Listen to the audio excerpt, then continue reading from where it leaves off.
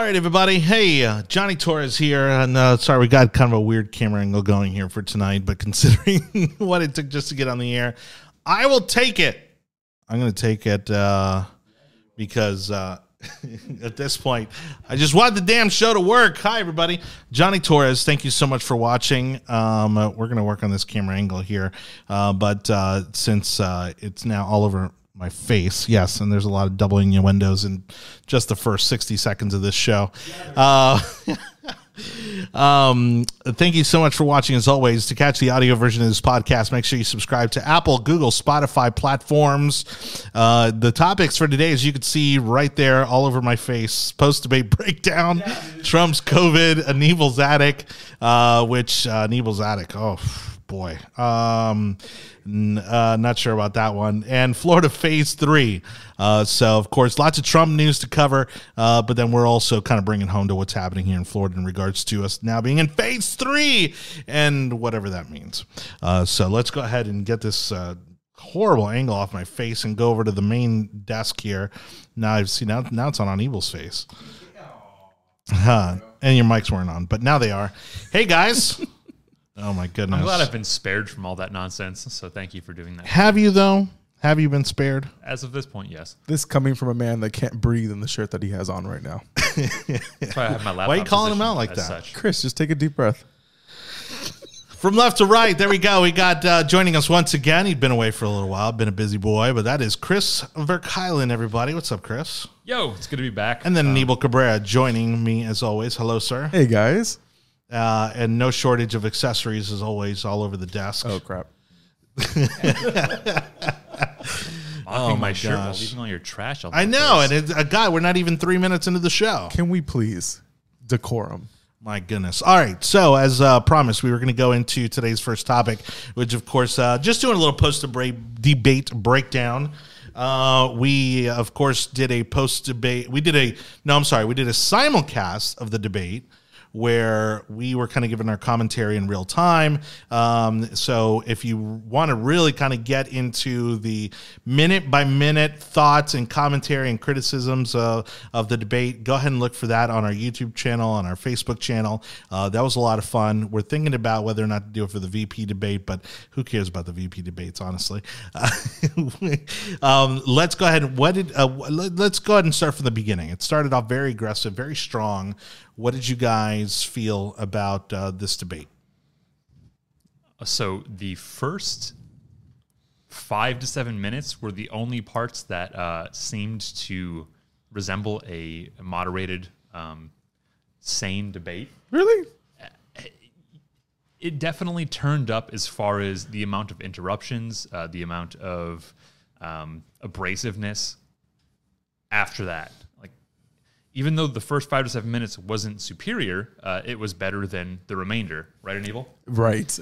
The snowball effect definitely was in full display of how it just became more and more and more of a S show is the easiest way I could say it. Yeah, I want to say around like the 7 to 10 minute mark is when Chris Wallace started losing his shit on Trump. He said, "Excuse me, I am going to moderate, and I need you to let me moderate and not talk over myself and the other contestant of the game show."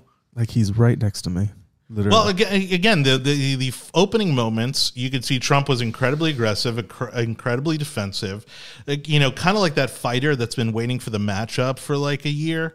He just had a lot of that anxiety built up. He had a lot of that fire in him, and unfortunately, I just think he just unloaded like way too quickly. I think he got ahead of himself. I think he came up way too aggressive, way too defensive, and almost I think, had he continued to do that throughout the entire debate, not to say that he backed off a whole lot, but I think he would have done himself a bigger disservice, even as bad as the whole debate was in general. But to me, the most telling part was like Chris Wallace even got into just like feeding him, like just egging him on, like just trying to pull the worst out of him. That to me, not entirely shocking. I know a lot of Republicans have been calling him out, for revealing his self, if you will.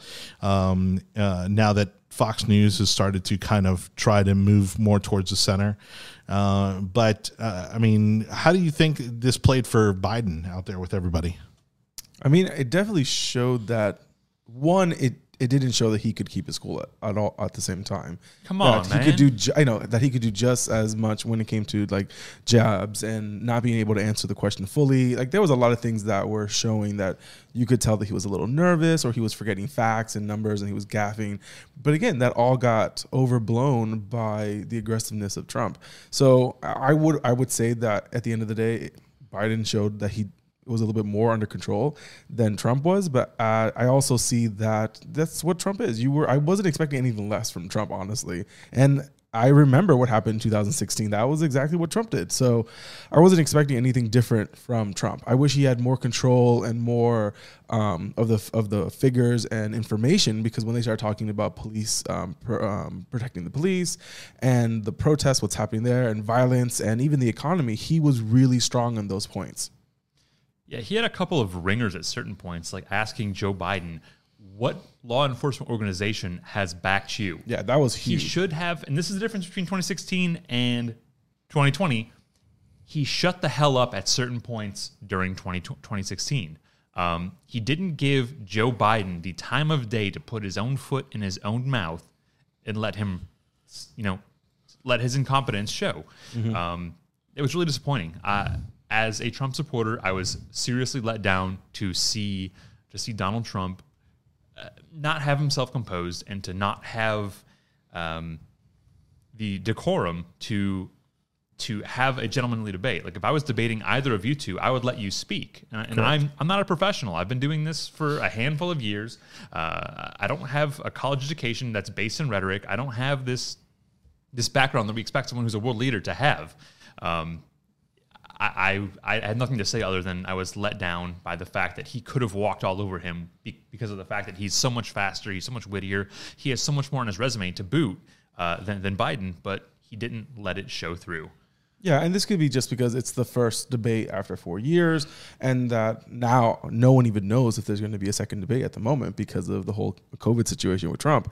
But I do know that the Pence and Kamala Harris is coming up in this coming week. But I was a little disappointed with the president. I didn't think he did the best job ever. I know you saw Twitter and internet saying that he won, and then you have now saying polls showing that it hurt him. But at the end of the day, this election is going to swing so many different directions at the end of October, in the month of October, that it really doesn't matter. It's the first debate. Again, no one's making their full decision right now. If they haven't voted yet, they're not going to vote until closer to the election. I think it hurt us a little bit. I definitely think it hurt us. Anyone who's moderate doesn't like me as a Republican who will apologize, for conservatives when they screw up sometimes.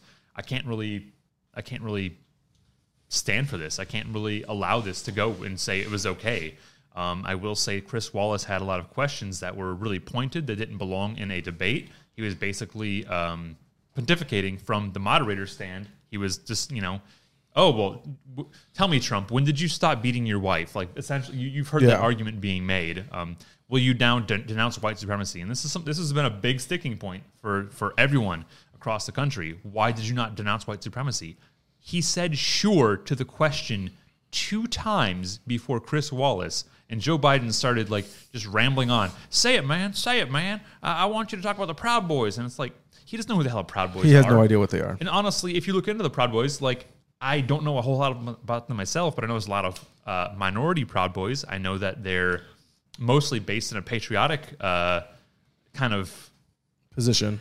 Yeah, well, and the problem is that in today's political environment, if you don't come right out and specifically say the words that they want you to say, then for some reason that doesn't count. So, again, there was actually, if you go to facebook.com/a_yard sign, you'll see there's a perfect example of, Jim Acosta has been one of the people that have criticized the president over and over and over again for stuff like this. And yet twice on his own Twitter account, he has acknowledged the fact that the president has denounced racism.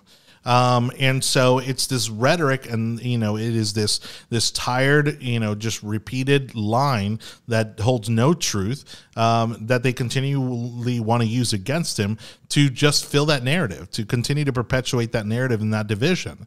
And so when he said sure and acknowledged that, yeah, there's no place for racism, that wasn't good enough. Like, they literally wanted him to say, I condemn the Proud Boys and I condemn the, and it's so unnecessary and childish. But it's dishonest. But it's building into the media's idea of what they think Trump is. They think he's a tyrant. They think he's a racist. They think he's a misogynist. And they think all of these things, and none of it's true. Again, when you look, this man received the NAACP award I think in the early 90s with Rosa Parks. Like, they have pictures with him standing right next to each other. They have been asking for money for him for the entire time that he has been a developer in New York City. And then when he becomes president, they all call him a racist. And that's what's the biggest problem with when you call everyone a racist, then no one's a racist, because you've taken all the power out of that world. And if you want to be honest, and Americans are so tired of the media being dishonest, you'll never hear someone on CNN or MSNBC say, no, Trump said that it wasn't that. No, he said unequivocally that no, KKK are evil people and they're racist and they need to be destroyed. Also, it was like last week that Trump put into the movement to where the KKK is going to be considered a terrorist organization to the state. Yes, that was legislation, executive order passed. How has that not happened in the last 50 years? I will say to the point of what you meant earlier is they believe that Trump is a racist, misogynist, etc. They don't believe that. They don't care about that stuff. They're using it as a tool. Essentially, they don't like capitalism. They don't like anything that's not equal outcome. Anything that's not an equitable distribution of resources, wealth, etc. They hate that we have a capitalist system. They hate that we have a non-direct democracy, and they'll do anything they can, including lob accusations of racism, sexism, etc., to achieve that goal. They don't care about any of those causes, and they know it. It's just something that's not been outed, in public yet. Yeah, but at the end of the day, it is working in their favor. They don't want the president to get elected. They are using what needs to be used to make sure that he doesn't get the soccer moms in the suburbs to vote for him, and it's helping them. The debate did not help Trump. We both agree on that part. Yeah. That it was a negative, and that he needs to either figure out how to make the next debate more appealable and appetizing for the American people, because we don't like to see chaos.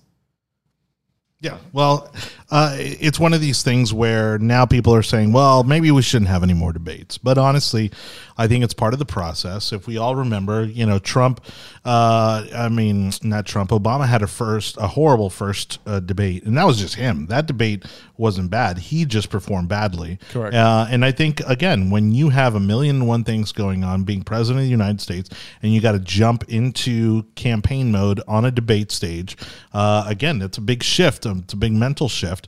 And I think if you give him one or two more debates, I think Trump, is going to do well. There were times where, like you were saying, Chris, he actually came out and said what he needed to say and then stopped. And then Biden was blank. Like, Biden had no response. Biden had no pushback. It is when Trump got aggressive, when he got into the name calling, when he got into being defensive or attacking Biden, that Biden had something to push back on.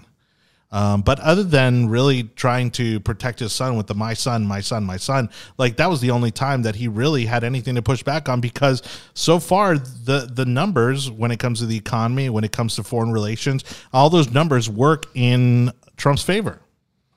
Correct. But the problem again is, what do the American people see? And this was the first time. I'm trying to find the numbers of how many people actually watched the last debate. But again, it doesn't even matter who watched it. It matters the spin after the debate. And this gave a lot of energy and a lot of shooting power to the Democrats and to those that don't want to get Trump reelected. So again, it's building a narrative that none of us agree on, but it's being put in the ether. And if Trump can't figure out how to counterbalance that, then I don't know what's going to happen. Our next debate, President Trump's next debate, cannot be the same way. He needs to shut the hell up. He needs to look over his resume. He needs to have that all in line and say, Joe Biden, you've been here for 50 years. Why haven't you done, like he said it in the last debate, why haven't you done what I've done in the last 47 months, in your last 47 years in Congress? And let him stand there with his foot in his mouth and have nothing to say for it. So the next two debates, the next one is October 15th, which might be the one that's in question now, if it's going to happen or not because of Donald Trump having COVID. And then the one after that is October 22nd, which I don't think that's going to get moved. The next debate for the vice president will be October 7th from 9 to 10:30 again. So the next one coming up is the vice president, which I find that to be a little bit more appealing to see what Pence and Kamala Harris are going to talk about. I think that's fascinating because at the end of the day, depending on who you talk to, Pence might have been president over the weekend if you take the salaciousness of Twitter. And then with Kamala Harris, I mean, I give Biden 2 weeks and then he gets smothered, and we have a Kamala Harris presidency. Ugh. So when it comes to the VP debate, I take Mike Pence as a much more timid guy. He takes more crap than Trump will. Yeah. And Kamala Harris, as you've seen in the debates for the primaries for Democrats, she is a cutthroat. She straight up called Joe Biden a sexist, a rapist, a racist. All of the names that you could, all of the names that you can construe as bad. And still became his vice president. Yeah. Whenever she has something to gain politically, she will pull out all the stops, and she has no morals when it comes to what she'll say about somebody, whether it has backing or not. Just see if it sticks. And with America, as you've seen, a lot of this nonsense will stick, whether it's true or not. I don't know. I am expecting a lot out of Pence, actually. He was picked on purpose. He speaks very well. He's very well educated. He's been in the system for a while. So I'm expecting the debate to be interesting. No one remembers what the last debate was in 2016, but I'm expecting him to keep it together, but that's the thing though, him keeping it together, him giving good answers and being able to be a spokesperson for the president is the best thing that can possibly happen to change the narrative, which will be on Wednesday. If he can do those things, then he works well with the president. You need to change the narrative, change the cycle, and be someone that people can confide in, because that's why we had Pence to begin with. It was to secure the religious right and also to show some stability in the presidency.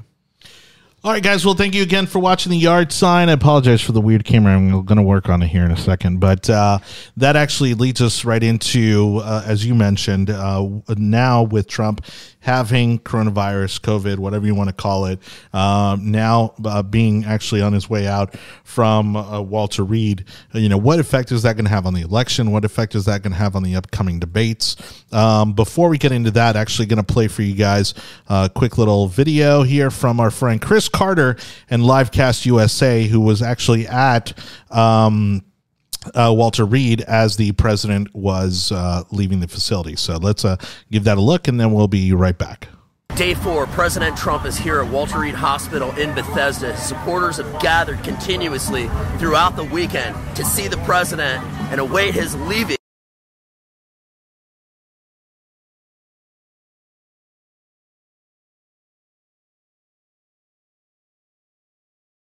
Day 4, President Trump is here at Walter Reed Hospital in Bethesda. His supporters have gathered continuously throughout the weekend to see the president and await his leaving the hospital. That COVID-19 is not God. Jesus Christ is God. And that's why we are here to pray for our president. If I get the virus, I get it. If I don't, I don't. And I mean, he has it now, and now he's fighting it. He's doing a good job, and I think he's going to come out much stronger.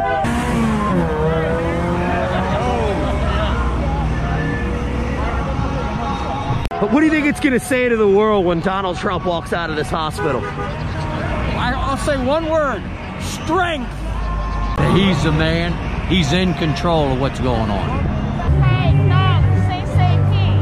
Hey, stop, say safety. So I made this for the president. So everybody can sign, everybody can put their good wishes for him and his family. He's ready to go and he's back to work. And that's what this country has to do, is get back to work.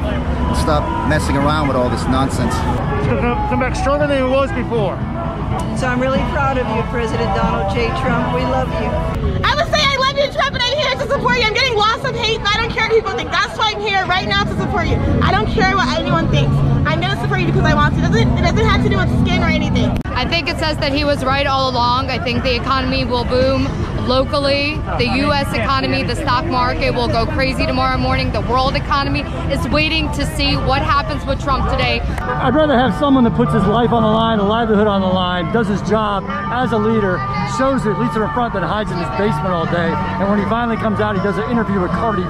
Mr. President, keep making America great again. In Bethesda, Maryland, Christopher Carter for Livecast USA.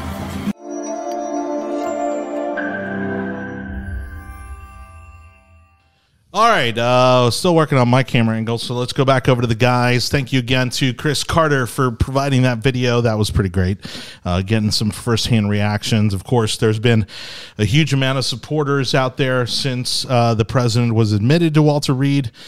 And of course, lots of criticism. So let's go ahead and pick that apart. Both him getting sick, of course, the big moment that everybody's criticizing now of him going around in the Secret Service motorcade, to say hi to all the supporters. I mean, how are you guys? What's your initial perception of this? What effect, if anything, do you think it has on the election? Honestly, I'm going to say it doesn't mean anything. Him driving around in the motorcade wasn't that big of a deal. People were saying that the Secret Service are being put in danger because of it. And at the end, I was just rolling my eyes the whole time because they're finding something for anything. Also, everyone had masks in the car. Do they work or do they not work? Because if they all have masks in the car, then they must not work if you're complaining about what's happening in the car when they have masks on and face shields and other PPE. And that was my first thing I thought also. If you notice, you can see in the front seat of the limo that the Secret Service were wearing more than just regular N95 masks. They had face shields. They had all the nonsense. Pick which side you're on. Like, when you go ahead and make a political statement about how dangerous something is or how irresponsible or reckless, think about the things in the past that you've stood for and maybe just take 30, 40 seconds and be like, oh, does this contradict what I've said before? So leftists, there's your homework for the weekend. Think for 30 seconds before you go ahead and proselytize, how you feel about Trump's daily activities. But yeah, again, we have Twitter for all of its faults. This is the best record keeper when it comes to what people tweet and write. And Jim Acosta is a perfect example of a man that says that he agrees with what the president, he makes comments that the president is showing that he doesn't agree with KKK, and then says, oh, he never agreed it. You can put both tweets together and make him look like a complete idiot. But again, if you don't believe masks work, then why are you complaining that the president has all the people in the mask that are inside the vehicle? So I think it's a complete show. I don't want to curse on the show, but I will say this in regards to the larger picture of the president getting corona. I am extremely disappointed that this has become, I'm not surprised. I'm a little surprised it took this long for him to get corona, honestly, with all the traveling and everything else. So you can tell that they were actually being safe and everything. And I can understand why the doctors of the president don't want to mention what they've been doing on a daily basis when it comes to testing, because you don't want that kind of information out either. But I'm a little disappointed of not knowing when did he get a positive. I want to know when he got a positive test. Now, is it going to sway my vote? No, of course it's not. But it causes uncertainty. And in a White House that's running for re-election, and for all of this to go down, and now there's just a caravan of people getting corona in the White House, it's a slow drip of something that didn't need to happen. Do you have any reason to believe that his positive test was any more than 3 hours before he announced it? Do you have any reason to believe that? And if you did, what substance do you have to back that kind of statement up? I want to be able to hear from the doctor of the president to say when he got the positive test. I would like to know. And again, this is not something that's going to sway my vote, but you're running the White House. You're in charge of keeping healthy the leader of the free world. You should know this information by heart. That's your job, is to let us know these things. It is concerning to make sure, when did he have a fever? All this stuff. I know it's trivial, but it's also very important. As the president of the United States, I want to know that he's healthy. And as his doctor, you need to be competent to give me those answers. And it was a cluster. For all weekend was a cluster. People saying, oh, he's in grave danger. Oh, it's a touch and go. Oh, what?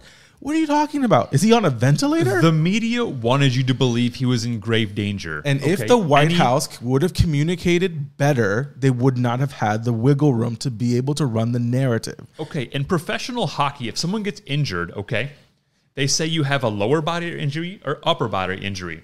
Why do they do that? Because if the other team knows what the hell is wrong with you, they're aiming for your knees. They're aiming for your feet, okay? The same is applicable for the United States president. If they know exactly what the president has wrong with him, if they know that now is an opportune time to pull some stupid nonsense, they're going to. What body check are you expecting from Pelosi to give to the president in the middle of a press conference? No, I think that China and Iran and places like that have an interest in watching us and seeing for our weak moments. And I say again, as the White House communication, I'm very disappointed that they were not able to control the narrative, and they let the media that's already gunning for the president to run amok with the narrative that the president was sick and everything else. So I get it why the president is now making it an issue to make sure he's leaving Walter Reed tonight. Here's my question to you, though. Can they control the media's narrative? They cannot. They know it. If they we can talk about the memo that was released anonymously for 40, I think it was 20 hours. No one put a name on the anonymous letter that was released from the White House giving a briefing of what the president's condition are. I don't want that. I want the doctor to tell me what the president's condition is. What if you're not privy to that? What if that's none of your damn business? The doctor, he's the leader of the free world. We all voted for him. We have an election in 30 days. All is fair game. It's not like he was going to lose consciousness. It's not like you don't know that. You don't know that. He is an over 70-year-old individual that just received a positive testing from corona. You don't die in one day from COVID. I'm sorry. Yeah, but I think there's also needs to be a balance. Yes, does the public deserve to know? Absolutely. But I think there also needs to be a balance between, again, people feeling like there's someone, well, I'll just say him. So there's a guy on my Facebook, Jim Johnson. Like, he feels like he needs to know everything that's happening health-wise with the president. It's like, that's none of your business. Is he fine? Is he not fine? That's all you need to know. And then obviously, if he's not fine, then what's being done to remedy that, right? And are other procedures being put in place, in terms of the vice president and other things, in place if he's not doing well. And so people are criticizing, oh, he's leaving too early. And so now he's probably going to have to go back at some point. Well, so what? That's his decision. That's the physician's decision, and people are like, oh, he's leaving, because he just wants to put on this, this appearance that he's fine. And it's so what? That's his personal healthcare decision. That's not. I'm sorry. That's not his personal decision. He's the president of the United States. We pay for all of this information to be out there.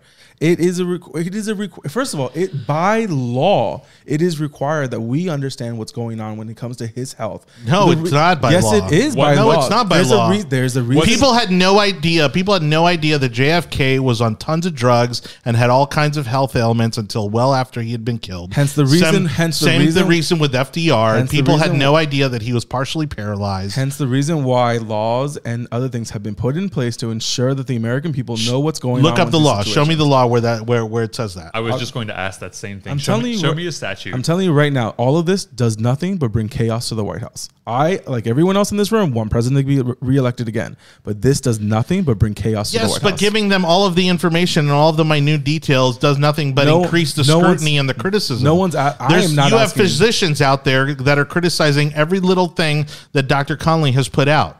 And again, they're not the one treating the president. They're speculating. That doctor, during his first broadcast, could not tell us when the test was given and how much oxygen the president has been on. Those are two fundamental things that we need to know. He says in the beginning... Why do you need to know? You're not a doctor. Because... It's none of your business. And even if they tell you, okay, so the president's at 95% oxygen, what does that tell you? You don't know. You didn't go to medical school. When the doctor says that he has been on oxygen for 72 hours, but yet we're finding out on Friday that he got a positive test. Are you telling me that he was positive during the Wednesday broadcast? Or when the timing, yes, the timing is relevant. The timing of when he got sick is relevant, but the extent of the details to which he is sick only leads to further scrutiny and criticism and speculation that I think is unnecessary. It's now shown that the White House is in chaos, and that's what people are going to run off of because they're not getting enough information, and the information that are being given is being counterproductive. Let me ask you, what has gone chaotically other than the treatment of the president? Like, the country hasn't fallen apart. No services have been rendered unused. Nothing has happened to the government as far as how it operates. And if the president became incapacitated for whatever reason, vice president takes over. This is clearly stated in the 25th Amendment. Like, this is how it works. It's unless the president has time. signed a piece of paper giving authority to the vice president. I mean, in less than 48 hours of him getting sick, he was back in front of a desk doing work, and he was out doing like live Instagram posts and Facebook posts and stuff like that. I mean, you know, but again, you put out all this medical information, and then people want to spin it, and it's like, oh my God, he's going to die, and you know, what are we going to do? Like, you know, what is being done? And then people are criticizing the doctor that he's putting out good information, he's putting out bad information, not enough information. And so the problem is that it doesn't matter how much or how little information you put out there, they're going to scrutinize it and spin it anyways. Speaking of scrutinizing, I'm going to scrutinize the left, the majority of the ones that I've seen on the internet. No, it's not your best people, but it's a sample I was given. You have some serious pieces of crap amongst your ranks. The wishes for the president to have bodily harm, for him to die, for Mike Pence to become president and then die also because he got COVID from the president, so Pelosi can be president. You people are sick. What the hell is wrong with you? Where has your humanity gone? I thought that the left was the party of compassion. I thought the left was the party of morality. I thought you were the people that had empathy, and you've shown your colors. You've shown that you do not have empathy. You've shown that you have an agenda, and as long as your agenda is not being achieved, you're going to be a jerk to whoever is opposing you. It's disgusting. The mainstream figures, like one of Obama's head, staffers from his time in the White House, one of Kamala Harris's former campaign people. I mean, I'm sure you can find people that are more closely related to this, but the fact that it's not some fringe lunatics every here and there, you see people that are actually prominent in the DNC expressing things like, I hope he dies. People need to be castigated and just sent out from the modern politics. Look, let's not kid ourselves. I mean, in terms of moral high ground or anything like that, I mean, these are the same people who continue to push for later and later term abortions. They don't care about the sanctity of life, and for them to tell you otherwise is a complete farce. And so, yeah, I mean, is it the majority of people out there? No. Is it somewhat, like obviously there was people who are like, oh, well, this is karma for him downplaying COVID and that sort of thing. It's like, okay, fine, but you don't wish that on anybody regardless. And look, I'll give the kudos, I'll give the props where it's due. Biden, I think, handled it well, the messaging well. There were some outlets out there, some elected officials that I think kind of handled the announcements well. And, obviously Biden pulled, his advertising. PACs are still going to do their thing. But at least from that side, we kind of saw the politics of the old, right, where there was kind of a mutual respect there. But it's true. I mean, the social media has just made it such a toxic environment out there, especially in situations like this.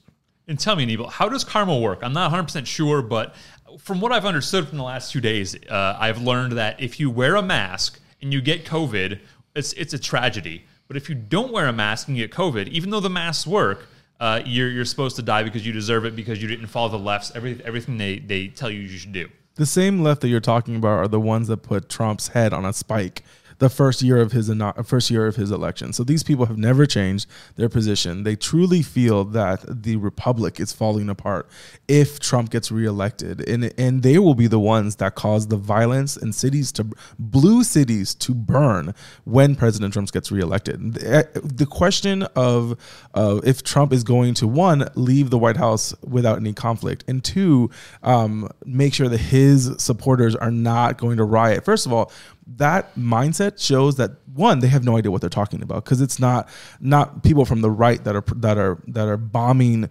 cities and that are destroying neighborhoods and that are going onto people's property and throwing rocks at their windows. It's the left, and they are assuming, well, if it's happening on the left, then it has to happen on the right. No, what do you guys remember the rioting when Obama became president? Oh, actually, I'm reading a news article here. Right. No, actually, that was yesterday, and it was a leftist city that was. I'm sorry, I didn't know that Nashville went through 76 days of protesting and violence when Obama became president, or Charleston. Like, that's how the left thinks that whatever's happening on their side is happening on the right side, and it's nowhere near the truth. And people are going to see it when Trump becomes president again. The left is going to go berserk, and I'm glad. They need to see how bad they look because of it. that at the end of the day, and I'm not even gonna say this is karma whatsoever. I wish the president was being more responsible when it came to his events and how he conducted himself so that he wouldn't get corona, because now this is something that we're going to talk about for the next 14 days because he has to be in quarantine. I'm telling you right now, if he does not stay in quarantine, it's going to become a complete cluster on the left, because they're going to say how irresponsible he's being and not willing to help with other people's health. I watched the president talk a couple months ago. It was, I think, 6 weeks ago. He was at least 20 feet from everyone at all times. And as far as what else did you say? But he cannot do that not until the quarantine time is over. He cannot do a public gathering where it doesn't matter. You have the virus. You need to be quarantined. And that's what everyone else has been saying. And if he's been saying it to us, he needs to follow it himself. Yeah, I mean, so I don't see a problem with that, and then we need to move on to the next topic. Yeah, it hurts the campaign. I agree, it does. But this is honestly, if the polls are true about him not doing well with senior citizens, I mean, this is at the root of it. Yes, because he has downplayed this virus. Senior citizens, of course, have had to quarantine the most. If they had to be admitted to a hospital or any kind of facility, they were prohibited from seeing their families. And so they are resentful because of the way that this coronavirus has been handled. And so he's going to have to figure out how to win that part of the vote back. And look, they're already criticizing the little parade he took, yesterday. They're criticizing the fact that he left Walter Reed today.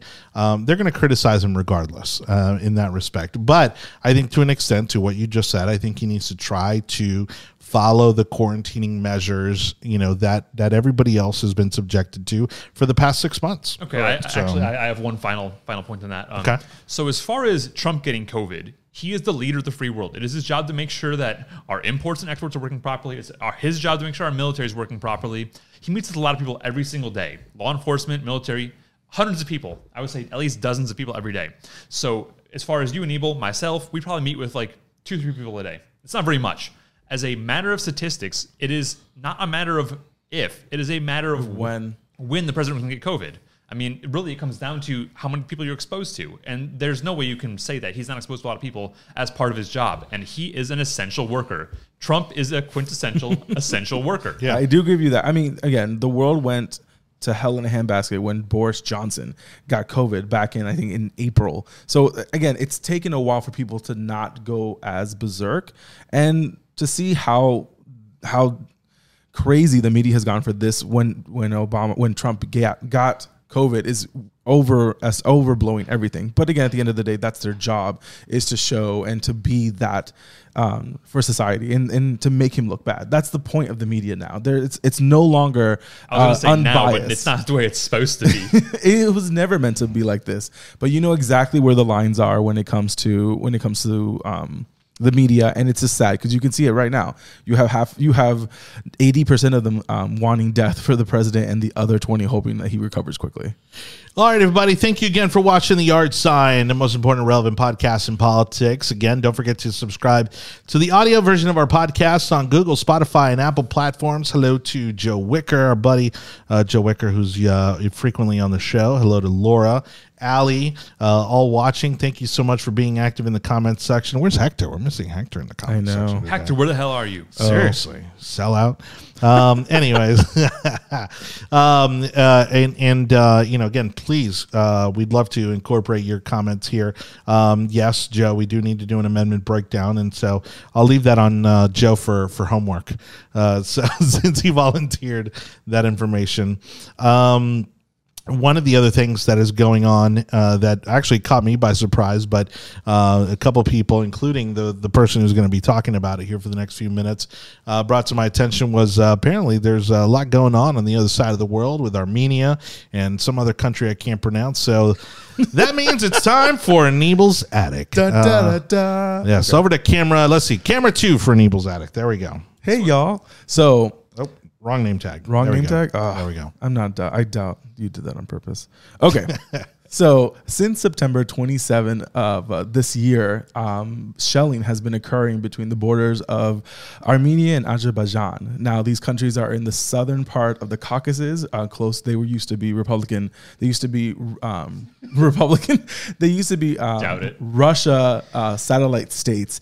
And the conflict has been going on for about 30 years now with an enclave of Armenians that are inside Azerbaijan. So it's something that's been going back and forth for a while now, but definitely did a re-flare up on September 27th with Azerbaijan doing basically bombing civilian communities and infrastructure with inside the enclave, and now moving closer and closer to the border of Armenia. This is not something new. The breakaway enclave is called Nagorno Karabakh. So it's something that's not very easy for a lot of Americans to be able to pronounce, but that's why we want to talk about it today really quickly, because this has been something that can become a much larger regional conflict. Azerbaijan has very strong ties with Turkey and is pulling Turkey to get involved into the conflict. Right now, a few hundred people have died because of the shelling back and forth between the military installations. But as we continue to see the escalation, Armenia is asking for Russia to get involved. And as both big parties start to move closer and closer to an armed conflict, we are seeing larger and larger amounts of people start to move out of the enclave. 30 years ago, when this situation happened, about 20,000 people died and 1.2 million people were displaced. And at the moment, the enclave only has about 500,000 people living there of Armenian descent. And we can see this happening now. And if you know anything about the Armenian genocide that took place between 1914 and 1917, nope. you know that the Armenians are not the best of friends when it comes to the Turks, because the Turkey is still unwilling to recognize the genocide that occurred during that time. What? And the killing of 1.5 million Armenians. Who doesn't love Turkey? I know. But that's something that's happening right now. So I would say that Azerbaijan is still having large issues. Just today, there was bombings in Baku, the capital of the country. So we're seeing a huge escalation. So that's what's happening at the moment. And if anything goes, it always follows oil. And what pipelines are inside the Southern Caucasus? Oil. So everything has to do with oil. Ladies and gentlemen, Anibal Cabrera, thank you so much. Well done, sir. That is Anibal's Attic, everybody. I butchered the regional name. I practiced all day for it. I could not figure out which J's were supposed to be silent. Which J's? Yeah, it's the K's that are usually silent in that part of the world. Yeah. Anyway, that was really far in Anibals Attic. That was like way back there. Oh my God. Well, thank you for keeping it short and sweet. I really appreciate it. It's a big issue. It's a big deal right now. We got a normal camera angle. Hey. It only took me 42 minutes. Well, we expect very little. What can I say? We're running on a shoestring budget here, I gotta said do it all. Chris, I said it correctly, Azerbaijan. No, it's like Azir, but no, that's the country north of it. Of course it is. That was helping me dictate this to our audience. Oh, okay. I knew that. All right. Thank you again for watching the Yard Sign, everybody. We appreciate you. Don't forget to subscribe on our YouTube channel as well, where we post all of our episodes. We actually are going to have the presidential debate simulcast up there as well. I think we're going to try to get it up on the podcast version if possible, but it's long. All right. Because how long was that thing? 90 minutes, that debate. And then another 20 minutes with the commentary that we had at the end. Oh, that's right. Yeah. I think it was about 2 hour total. Right? Oh, definitely. You guys were drinking? Okay, definitely drinking. Not I, but I will say that I can't speak for the rest of the group. But yeah, it was a fun time, so we may do it again. Thank you again for watching. Our final topic of the day is going to be Florida Phase 3 as the governor continues to reopen the state. And I'll tell you, I celebrated on Friday and Saturday. Went out to my favorite little karaoke bar, Charlie's, on Waters Avenue in Tampa, in case any of you are interested. Nope. Just had it's one of these things that, especially when our tourism and our economy is so heavily based on small business, it was overdue. And I think Ron DeSantis learned his lesson and realized that he probably will not do a major lockdown like this ever again. It really didn't accomplish much of anything. It didn't stop a surge. It didn't stop the flattening of the curve. It didn't do anything. And we saw that firsthand by Governor Nome, and it was South Dakota. Kristi Nome. And we are not comparing South Dakota to Florida. Are we really going to do that right now? We are. Of course we are. How many times have you gone to South Dakota for tourism? I don't know. Are there any even theme parks in South Dakota? South Dakota is similar in terms of their economy, and from the sense that it's mostly based on their environment, on their ecology. You know, people go there because of the beautiful mountains, because of the forests, because of the Mount Rushmore. Mount Rushmore, the same reason people come here. But most of the people that come here aren't coming here for Disney or Universal Studios. They're coming here for the beaches. They're coming here to go kayaking for the Everglades. That we forget about the other 80% of the state that is not in Orlando or in Miami. I'll also say that the whole population of South Dakota fits inside Hillsborough County's population, and that's all I'm going to say about that right now. They don't even have 1 million people in the whole state. Okay, but still, can it be proven that the lockdown helped in any way? All right, so I'll say this. When you look at places that didn't lock down and places that did lock down, you can see the exact same thing happened in both places. You see a major spike at the beginning and then a rolling spike a couple months later. And you see, if you place on a map or a timeline, we have a lot of laughing faces now. It's probably one of my negative fan club from TBT. Whoa. Anyway, if you look at the map, you see you have the first curve, then you have a month passed, then you have these mask orders put in place, then you have the numbers go up afterwards. Everywhere it's been done. The lockdowns, you can put them on a map, and the mask orders, and the same shit happens whether you're in Norway, whether you're in Denmark, whether you're in Florida, whether you're in New York. It all happens the exact same way. Also, the population of the two countries that you said before fit in the city-state of New York City. But they still have population density centers that are equivalent to ours. Nowhere near the population centers when it comes to New York. You don't think most of the people in those countries are located in two major cities? I'll give you that.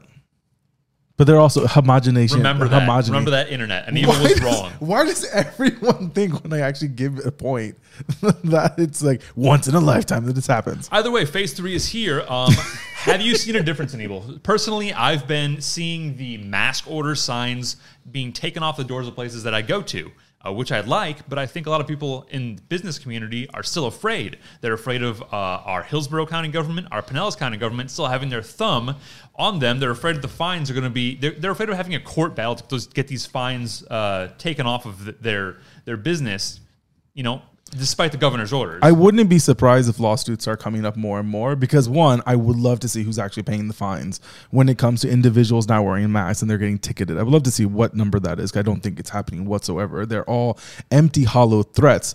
But two, yes, I will give you the point that every state was given the right to choose what phase they should come in and come out of, which is why I think it's it's the whole media narrative. Trump has no plan whatsoever when it comes to Corona. There was a legitimate plan. There was a 3-phase execution of getting back to normality when it came to it, because how many days were we told? Let's close down for 15 days. We passed the 6-month anniversary. Thanks to our friend Joe Simon for putting that up on the TBR page.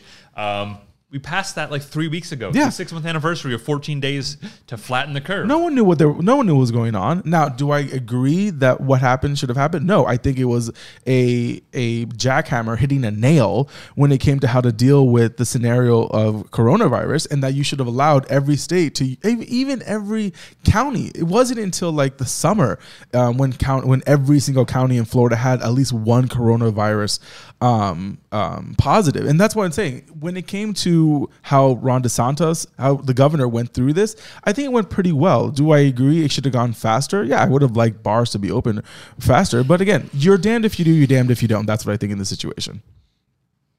I think when our economy is so heavily based on tourism, again, I mean, there are legitimate generational businesses, multi-generational businesses that are not coming back from this, that have already closed. I mean, here in Tampa Bay alone, we've seen establishments that were 30, 40 years old that are not coming back. I mean, Qzar, for God's sakes, is gone. Oh, that was just a cesspool. That was a cesspool of Corona. It's disgusting. But again, I think there's a lot of lessons to be learned here. And then you look at, obviously, the worst cases, which is Governor Cuomo. These guys are.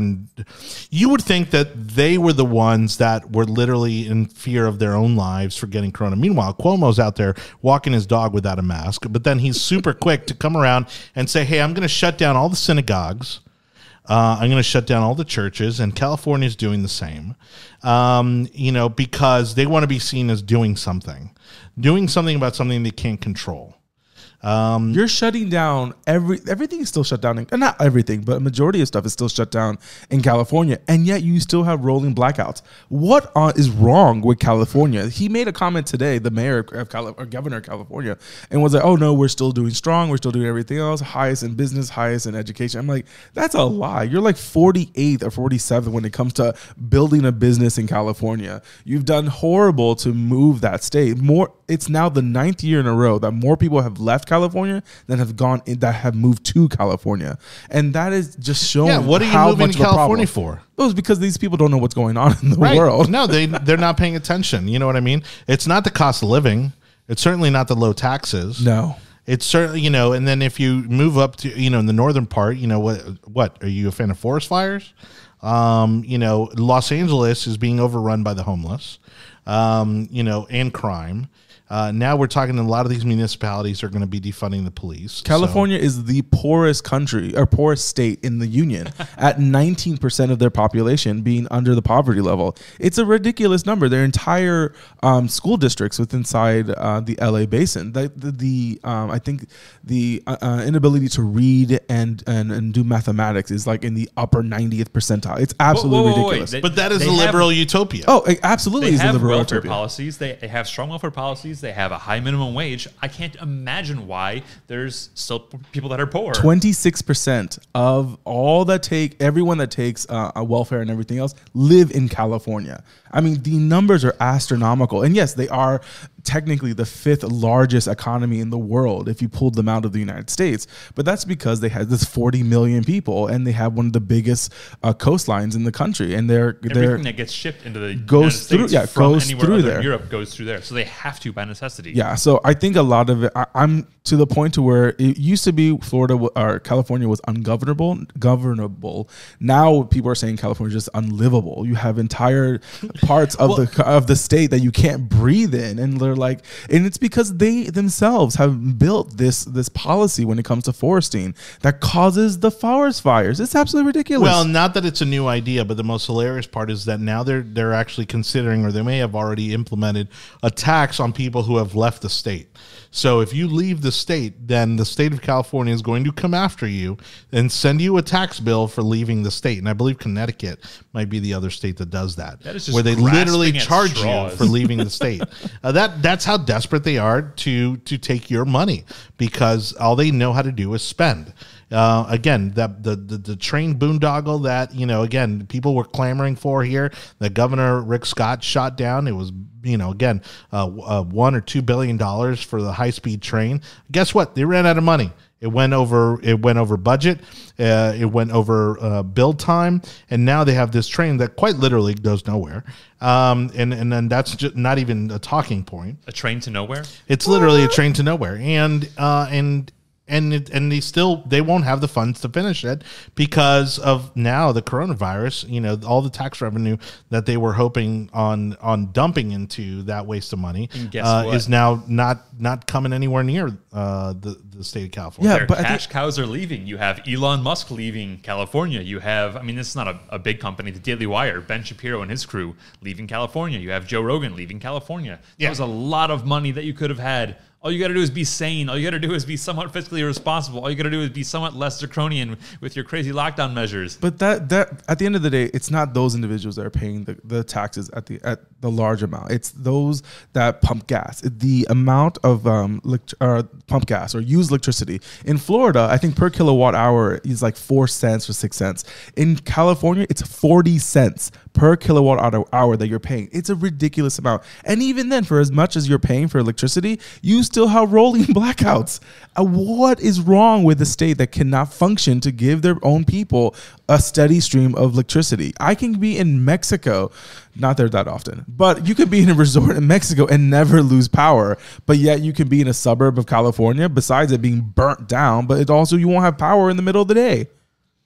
We should go back to Florida. Also, to roll back to the density of South Dakota, it's 14 people per mile. In Florida, it's 348 per mile. So there are two completely different parts when it comes to density of states. I think South Dakota actually has more land mass than when it comes to Florida. You can still compare California and Florida and see that the curves are identical, and that the points in time when the lockdowns and when the mask mandates were introduced, they didn't do dick.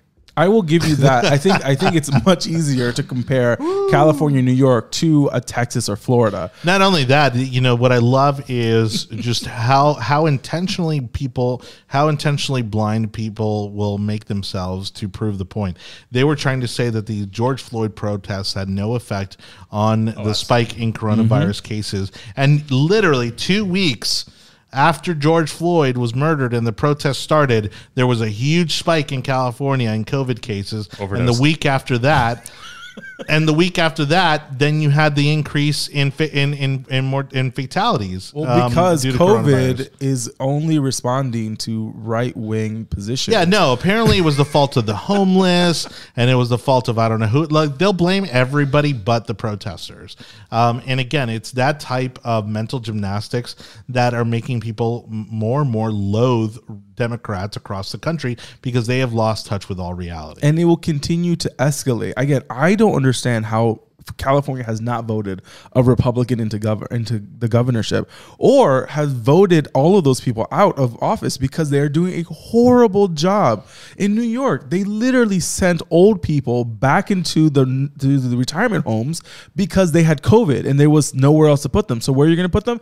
Back in where the most vulnerable people are living in. And that's something, and no, he's not getting any kind of backlash for that. You have them now getting rid of religious. Covering it up too. Yeah, they're getting rid of religious services and are having to play down the or Jewish Orthodox community because they are so enraged on how the Democrats are doing. But no, it's the Republicans that are anti-religious and the Republicans that are all this stuff. But yet you are literally wheeling grandma back into a nursing home where she's going to die of COVID. If a Republican were shutting down churches and synagogues and mosques, there would be riots, there would be protests. I mean, there would literally be cities on fire if a Republican governor were doing what Cuomo is doing and Newsom is doing in California. Yeah. Aren't they already calling him a fascist? They call us fascists anyway. So it's like, what's the point? Why don't we do all this draconian stuff and just live up to the name, at least get the fun out of it. You hear it every single time. Oh, Trump is a tyrannist or a tyranny and it's a fascist. I'm like, he's everything opposite of a fascist would do. If he was truly a fascist, he would have locked this whole thing down in March and not have let anyone move whatsoever. But no, he gave it to the state's rights to make that decision. So if you have a shitty governor, the federal system we're built on. Yeah, if you have a shitty governor and he did a piss poor job, I don't care anymore. If he does a piss poor job, then you're gonna give him props for doing that. This makes no sense at all. But God forbid a Republican has a different idea. They said that our governor was gonna kill 500,000 people. Yet you had the governor of New York literally. I think that's to 60,000 people dead in their state. Whereas Florida, I think we're still under 10,000 or we're around there now. But there's no comparison. But the media will never give that. They will never give it. And that's what people get so upset. But will it turn the election? I don't know. I truly do not know because people are stupid. I don't think people are stupid. I think they rely on certain sources of news because they're big, they're there. You're supposed to trust these big names. And when you have them feeding you everything that you kind of can believe is plausible, there's no reason to think anything else. So why getting the news is the job. It's hard work. Mm-hmm. Us being informed on politics, it takes time. If you don't care about stuff as much as we do, then you just take whatever you're given at face value. And who cares otherwise? And I'll say this: the reason why I think I have a little hope when it comes to the presidency is that you do see a lot of Republicans out and about, knocking on doors, making phone calls, putting signs in their front yard, knowing that odds are it's going to get destroyed, taken, or it's going to be vandalized. Whereas you don't see that at all when it comes to the other side, and they are still willing to do all of. They're still willing to make sure that their voice is being heard. They're going to the rallies. They're doing boat rallies to make sure social distancing. They're doing car convoys up and down the I-4 corridor. So things are happening. You don't see any of that for the Joe Biden side. You see none of that on the Democrat side. And it's the enthusiasm, because at the end of the day, if you are not enthused to vote, you're not going to vote early. You're not going to vote day of. You're going to say you voted, because again, these are the kind of people that will put on Facebook. They'll Google a vote picture and they'll put it on Facebook or Instagram and say, "Oh, I voted today." No, they didn't. They're just doing it. Yeah, they're just doing it for the gram. These are the same people that went out and about during the riots, took a picture, and then went back into their Uber and went home. They don't care. And that's what you're going to see on November 3rd. These people do not care. And that's the little hope I have. However, those are the young people. It's the old people I'm very concerned about. The older generations, that they're the ones that kind of vote early, and they're the ones that will vote day of, and they're the ones that get the absentee ballots. I think they're the ones that are going to win it or lose it for Trump, because he's doing a great job, a great ground job when it comes to these new communities. But will the new communities do enough to get the president elected? I don't know. Yeah, well, shout out to Hector, who finally joined us in the comment section. Hello, Hector. Welcome back. Traitor. Right? And Laura, who's also been commenting in our comment section. Thank you to everybody for watching. We really appreciate you. There was a couple points that Hector made that I wanted to share. Where was it? Well, yeah. He thinks Florida is not out of the economic woods. Oh, that part I definitely agree with. I mean, we haven't seen the full fallout of this. I mean, meanwhile, here in Tampa, Mayor Jane Castor and the Tampa City Council wants to spend $30 million on extending the Riverwalk. But meanwhile, meanwhile, we're going to have a huge budget shortfall because of COVID. So they'll probably have to raise your taxes. But hey, we're getting a Riverwalk. Hey, that's a beautiful part of the city. I'm not going to lie. Yeah. It's definitely needed. I mean, I need a boat slip to park the boat. So if only there were a way to get up the river a little bit more without the Riverwalk. Like a sidewalk, maybe? Yeah. Well, and again, it's funny that, it's not funny, but it's just ironic that, the Riverwalk is actually the reason that a bunch of people caught COVID during the Tampa Bay Lightning Do you believe boat parade. That? Did they? I know for a fact. Did they? Do you actually believe? I know for a fact. I know 3 people that got COVID because they went to the Tampa Bay Lightning boat parade. Isn't the incubation period like 14 days, and it's been like 3 days since that happened? Why you got to call people like that? I didn't say who it was. Now we're not going to get another boat parade. And Mr. Alexander, your comment from earlier today, I was in the rural part of Polk County, and I did not see one person wearing a mask. Rural Polk County. Like, I did not see a minority for at least an hour, and I didn't see any masks. I didn't see any masks whatsoever.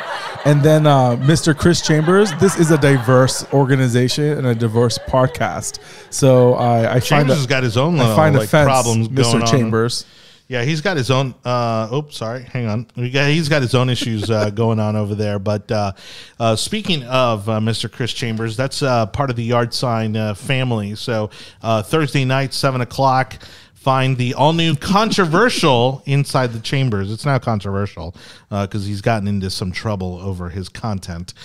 So you can catch Chris Chambers interviewing local leaders, candidates, and some somewhat important people. Vaguely important people. My major issue when it comes to Chris Chambers is his tie collection. I find it offensive, and I will not stand for it any further. Oh, boy. All right. Things are going down on this part. Joe Wicker just said that the Florida Department of Health says that you are infected 24 hours prior to having symptoms. So let's all keep that in. All right, but can you still test positive? I think that's also a lag when it comes to when you actually get infected to when you actually test positive. I don't know. So if someone wants to do the quick search for that, Oppression. Nope. You wrote speech wrong. Now I can't say anything because I spell things wrong all the time. Chambers. Oh, this is gonna get. I'm out of research points for tonight, so You're out. Of research All right. points. So on that note, let's start to wrap it up, guys. Thank you so much to Christopher Kylan, Anibal Cabrera, as always, for joining us on the show. We are going to have an amendment breakdown on an upcoming episode. Let us know if you'd like to see us do a simulcast of the upcoming vice presidential debates, and certainly if we have another presidential debate. I think that one's definitely going to be a go because it was a lot of fun. We have some work to do on it, but I think that was fun enough to justify us doing it again. Let's go around the table one more time on stories we have missed, but are following very, very closely. Verkylen, you're up first. Well, the Lightning won the cup. It's really unfortunate. So I'm from Detroit. We have a multitude of cups. I think we have 6 cups in Detroit. This is Tampa Bay's 2nd cup. It's a very exciting thing for a hockey town to get a cup. Unfortunately, we have missed out on a lot of the exciting part of winning a Stanley Cup. Yeah. When I was in, I don't know, like 11th grade, we won a cup, and there was literally 1 million people in the streets of Detroit, all from the suburbs down to downtown. There are not 1 million people in Detroit. Between the suburbs and Detroit, yes, there are, but I digress. I definitely could Google that real quick. I've been Shut up. following their economic decline for years. Anyway, He was saying when he was when he was 11. I know, unless you were there in 1982. Oh, stop it, Anibal. I am cutting off your story when you talk next. I'm going to mute his microphone. Go ahead. A major sports championship like this, especially for hockey fans who haven't had a win in 16 years in Tampa Bay, is huge. The boat parade was a really nice showing. People were able to see the cup up close. Of course, the river gave the people the distance they needed to not get COVID from the general public. Anyway, it was a good showing. I'm excited for Tampa Bay. Go for them. Hopefully we can pull it off again next year when we can actually enjoy the win. No, look, this has been my main issue with all sports this year, is that forever there's going to be an asterisk next to 2020. Oh, no. Because it's a shortened season. There was no preseason. It was not a full-length season.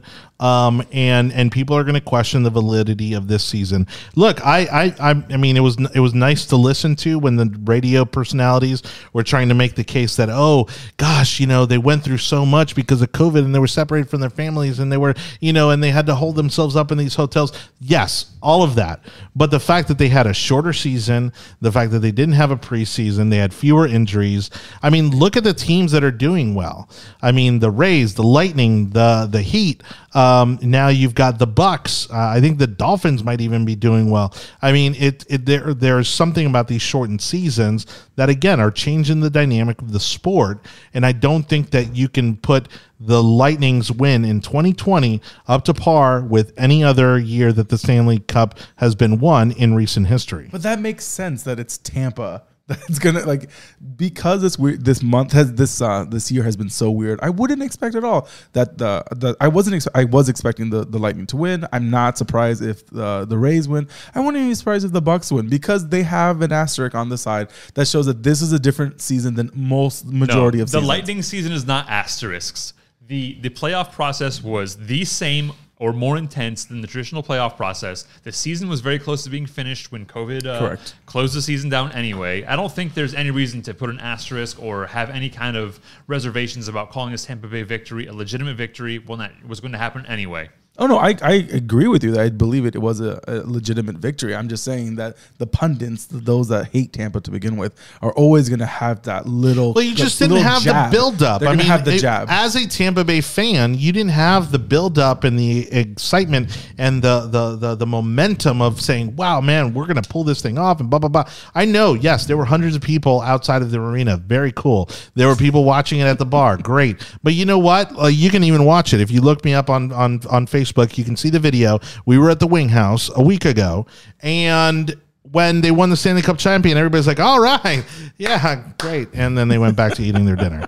I mean, there just wasn't that level of excitement and energy that there typically would have been. I mean, last year when they got as close as they did, there was more excitement last year when they got into the playoffs than there was this year with them winning the Cup. But Chris has a point. Everyone's depressed. Everyone hates their life right now. But there was no build-up. I have to give it to you. The reason there was no build-up. There was a cut in between the season, and that's what basically basically cut everyone's emotions out of it. The reason no one was happy is because they had hypoxia from their mask cutting off their oxygen supply. They're like, I want to cheer, but I have to put my mask on to do that, or else I get kicked out of Wing House. So it's understandable. All right, Anibal. Aside from all those countries we've never heard of, fighting each other, what else is going on? What other story are you following? We are now on a count of how many days left before Qatar and Kuwait actually show a firm diplomatic relations with Israel. We do feel that's going to happen within the next 20 days. I think a big surprise might be that Saudi Arabia does it before the election, which is phenomenal of a foreign policy win, which puts that squarely into the president's cap. That's what I'm looking at. I'm also looking at the devaluation of the U.S. dollar, depending on who is talking. So there's a lot of economic stuff that's coming down the pike for how September happened and how many unemployment is going there, but that's what I'm looking at: economics and then regional developments in the Middle East. I will say they're going to put Trump's face on the new $50 bill, just to interject into your thought process there. I would love. Well, no. One, it takes an act of God for that to go through the Senate and the Congress to get someone's face put on. You got a cross on. That's true. This is a crazy year, so anything can happen this cycle. I would love to know what else is going to happen in October to motivate people to vote or not to vote. Yeah, look, for me, it's basically going to be following what Trump is going to do with this whole diagnosis of him having coronavirus, how that's going to affect, the fact that he was on a roll with the rallies, with the traveling. I think that's going to continue to be a huge news story. But if I were him, I would absolutely line up another debate, and then for the 90 minutes or 2 hours or however long it's going to be, the only thing I would talk about is the economy and foreign policy. The economy and foreign policy. Those are his strongest suits. That's his strongest record. And Biden has no grounds to hit him on. I have the solution for Trump's campaign for the next 14 days. You've seen it happen with two major people in your life who you all know who they are, Tupac Shakur and Michael Jackson. They're going to be a Trump hologram at every campaign rally for the next 14 days and at the next debate. That's how we're doing it. I don't even know how to go from that to. Well, folks, it's been a great podcast, and we thank you all for watching The Yard Sign. That's right. Again, on behalf of Chris Kylan and Anibal Cabrera, I'm Johnny Torres. Thank you so much, everybody, for watching. Until next time. Oh, too soon. Again, make sure to follow The Yard Sign on all the social media platforms. Subscribe to the audio version of our podcast on Google, Apple, and Spotify platforms. Thanks again, and thanks to the team behind the scenes. We have a little group that does a lot of work. George, Jody, Parker, and of course the other people you see on this show from time to time. Those guys, also instrumental in making the show a success. So we miss you. I know. We need to get those guys back on. So anyways, but go watch the soon Chambers. enough. All right. Good night, everybody.